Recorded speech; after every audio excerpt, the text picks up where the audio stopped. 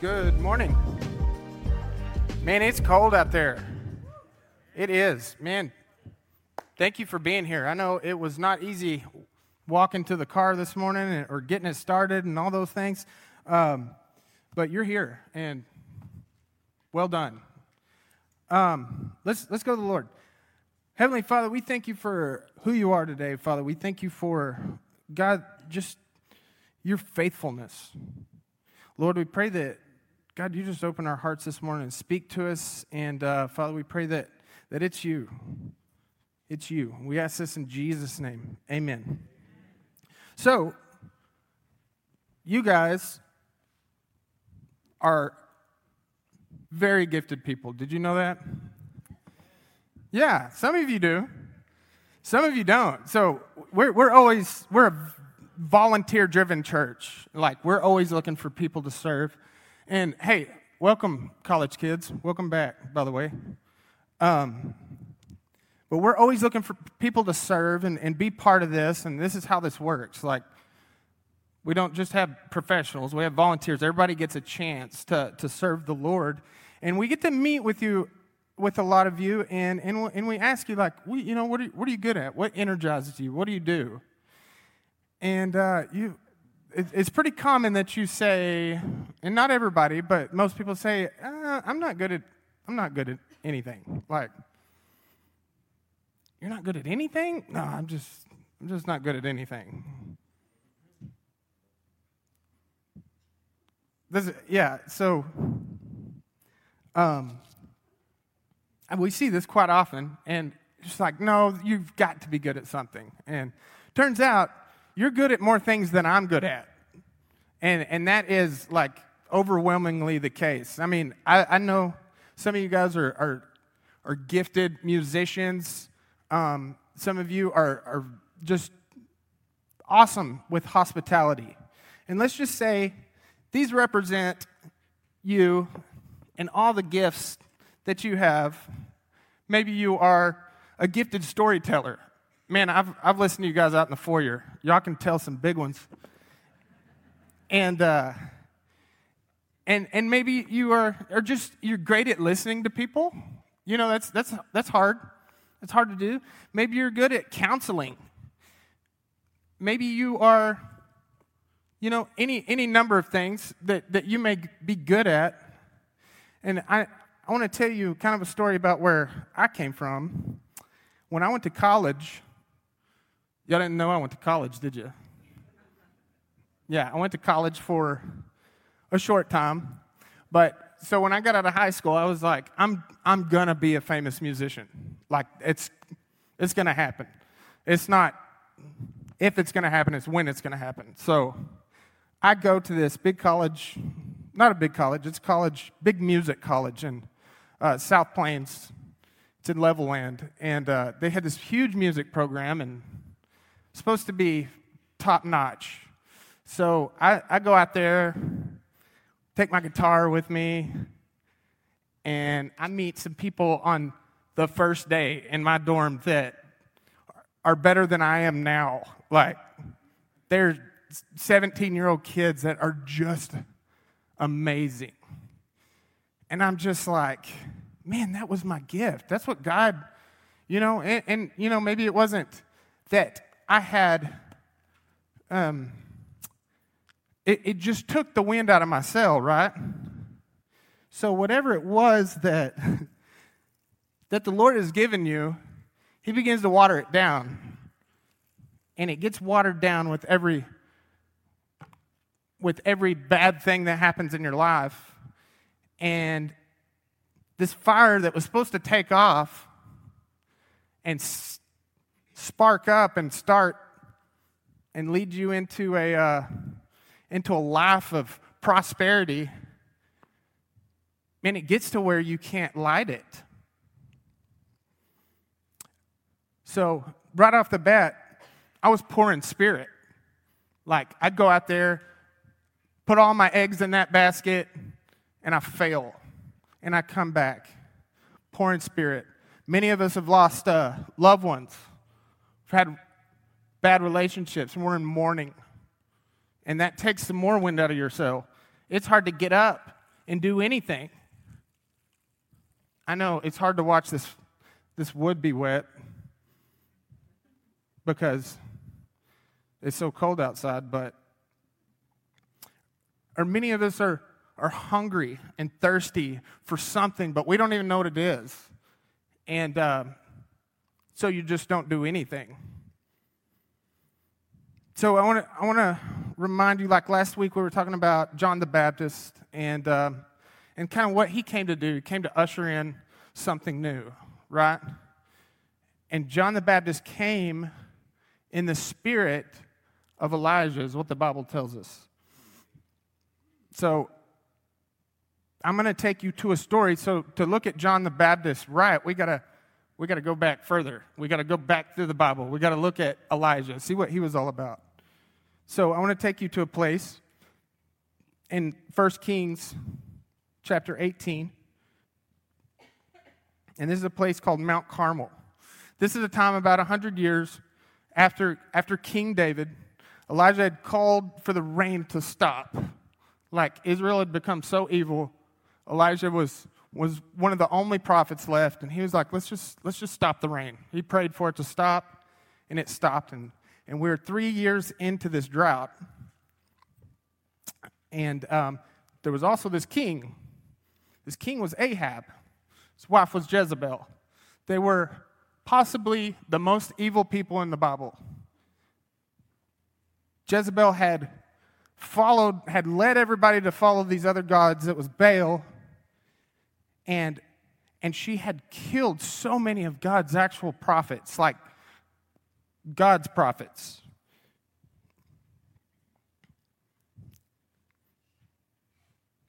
So we go to this place at Mount Carmel. In 1 Kings 18:20 it says, so Ahab summoned all the Israelites and gathered the prophets at Mount Carmel. Then Elijah approached all the people and said, how long will you waver between two opinions?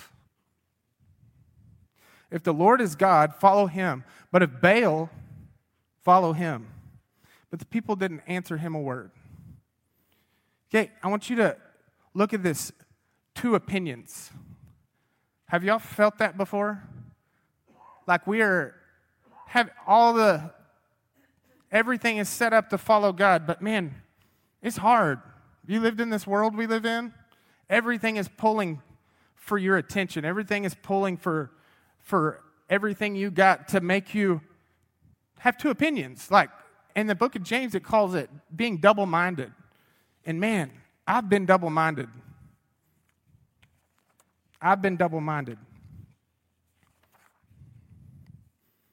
So at this time, all the other prophets, God's prophets, has been killed. Elijah is the only one left.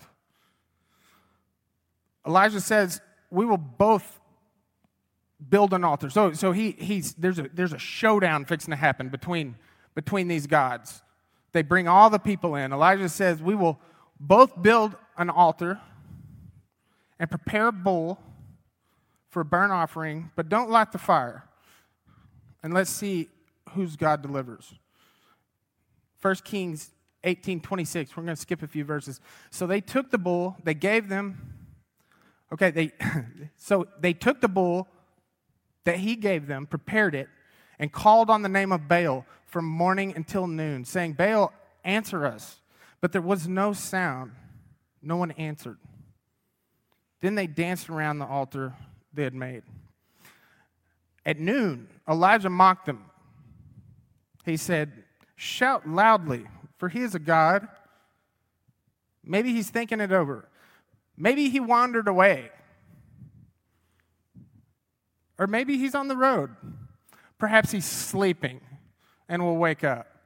Like, so they're all jumping around, worshiping this God, trying to get him to bring fire down to light this sacrifice. And it's not happening. So it goes from morning to noon. And then in 28 it says, they shouted loudly and cut themselves with knives and spears according to their custom. This is what they did. This is how they worshiped this God. They cut themselves until blood gushed all over them. All afternoon, they kept on raving until the offering of the evening sacrifice. Okay, so we've gone from morning, we've gone to noon, and now we're to evening. We put a full day in, but there was no sound. It says, no one heard our God, and that you have turned their hearts back. Then the Lord's fire fell and consumed the burnt offering, the wood, the stones, and the dust, and licked up the water that was in the trench. When all the people saw it, they fell face down and said, the Lord, He is God. The Lord, He is God. So remember, we're looking at this to understand who John the Baptist was. Okay? So they're dumping this water. He's dumping this water on there, which I believe that this is a foreshadowing of baptism.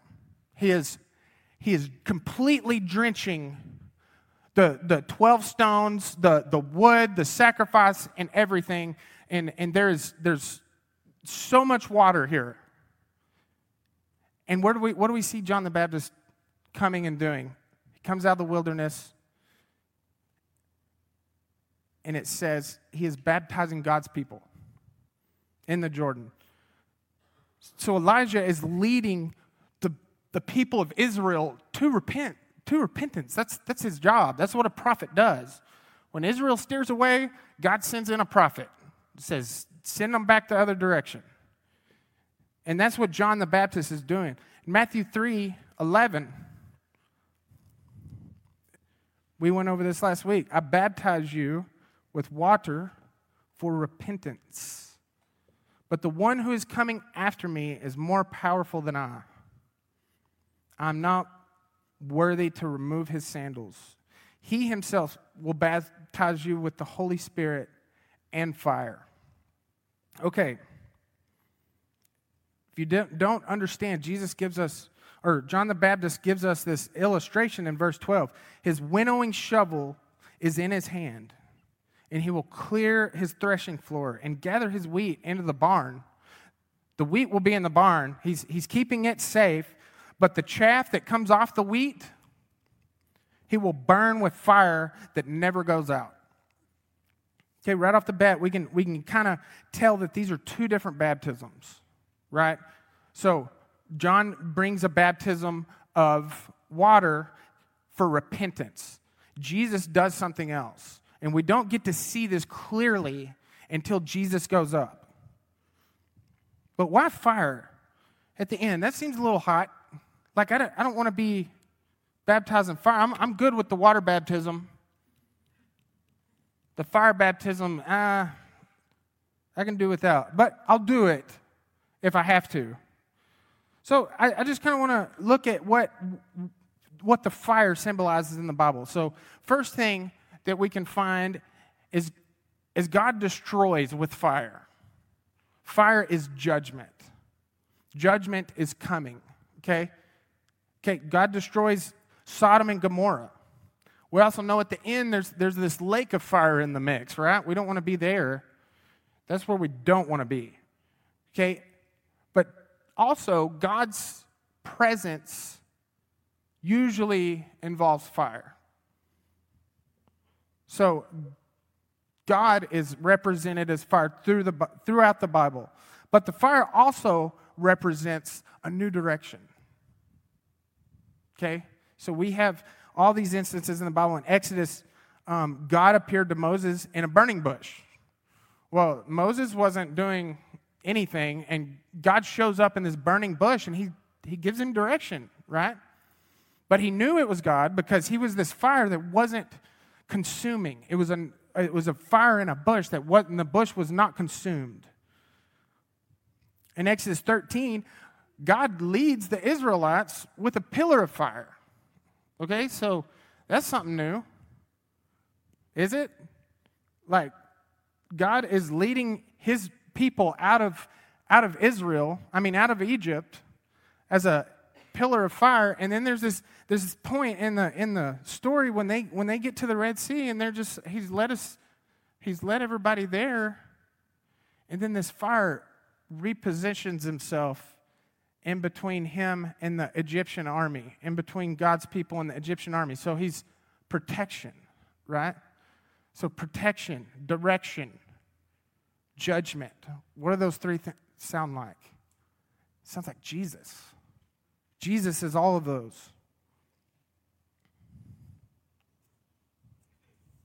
So when Jesus leaves this earth, the Spirit comes down. Okay? John offered this opportunity to repent, and Jesus is offering us eternity. This flame that shows up is the manifestation of the living God. Okay, this is the fire that separates in tongues in the Pentecost. Okay, here's another one. When the Holy Spirit arrived in the upper room at Pentecost, there came a sound like a mighty rushing wind, and divided tongues of fire appeared on them and rested on each one of them. Okay, this is another direction thing. But this flame is the manifestation of the living God, and we get a piece of it. We get a piece of it. And when you have this piece of the Holy Spirit, you get fruit. And you begin to change. And that's what he's talking about, this baptism of the Holy Spirit. We begin to be made new from the inside out. And all these things that were watered down, that were useless for building a fire, right? I mean, you couldn't, if you put all this stuff in the fireplace, you'd have to dig it out and start over again.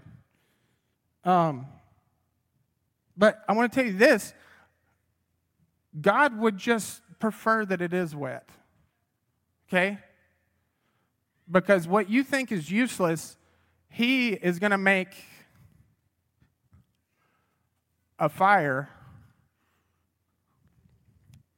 See what I did there?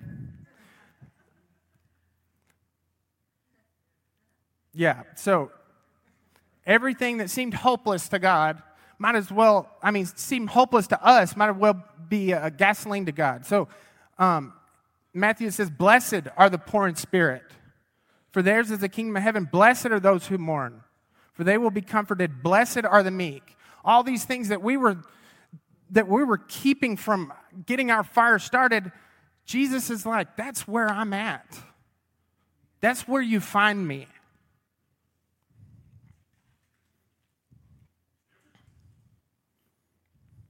But also, it symbolizes judgment. Let's not forget that.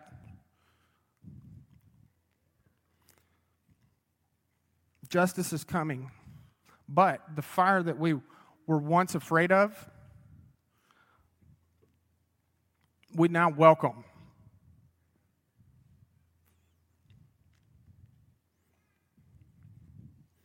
Worship team, if you guys want to come up. If this fire scares you, if this is this judgment fire that I talk about, if this is something that frightens you,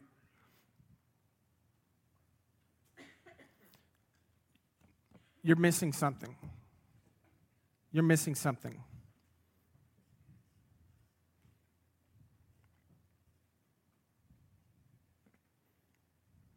You need to be redeemed. And we have a Savior. That's his game. That's why he came. He came to the brokenhearted, to the poor in spirit, to the ones who mourn, to the weak, for those who hunger and thirst for righteousness, and he comes to them.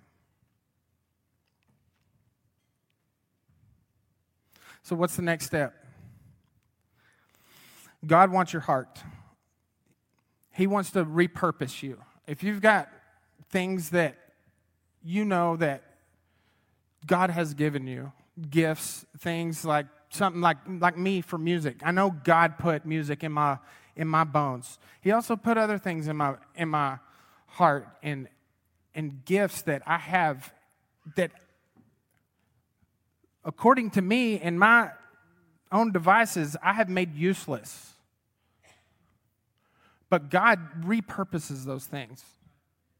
We heard that song earlier, God takes what the devil made for evil and he turns it for good.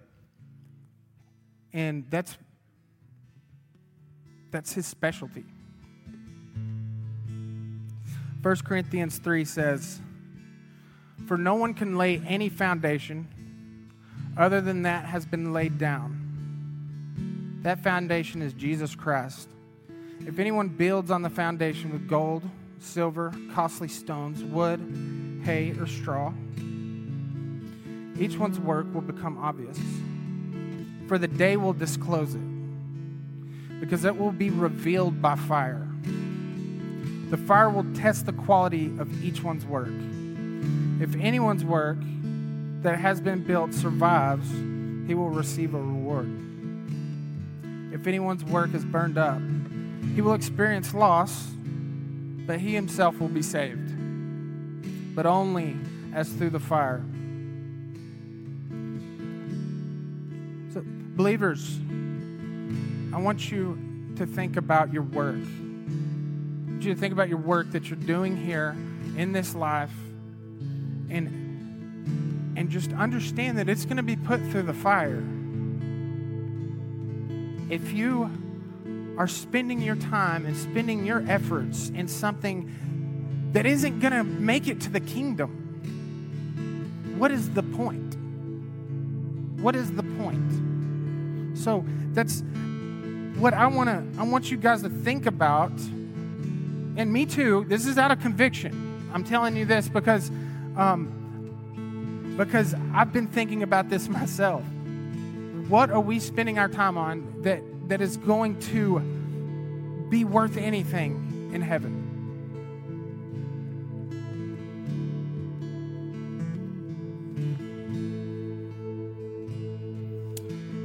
If you don't have a relationship with Jesus, understand that this fire is very real. And we're all going to have to be judged one day. And we're all going to have to give an account for our time here. And if you don't have a relationship with Jesus, don't leave without putting that on a connection card or talking to somebody or do something. Don't just not do anything. I did that for so long. Talk to somebody.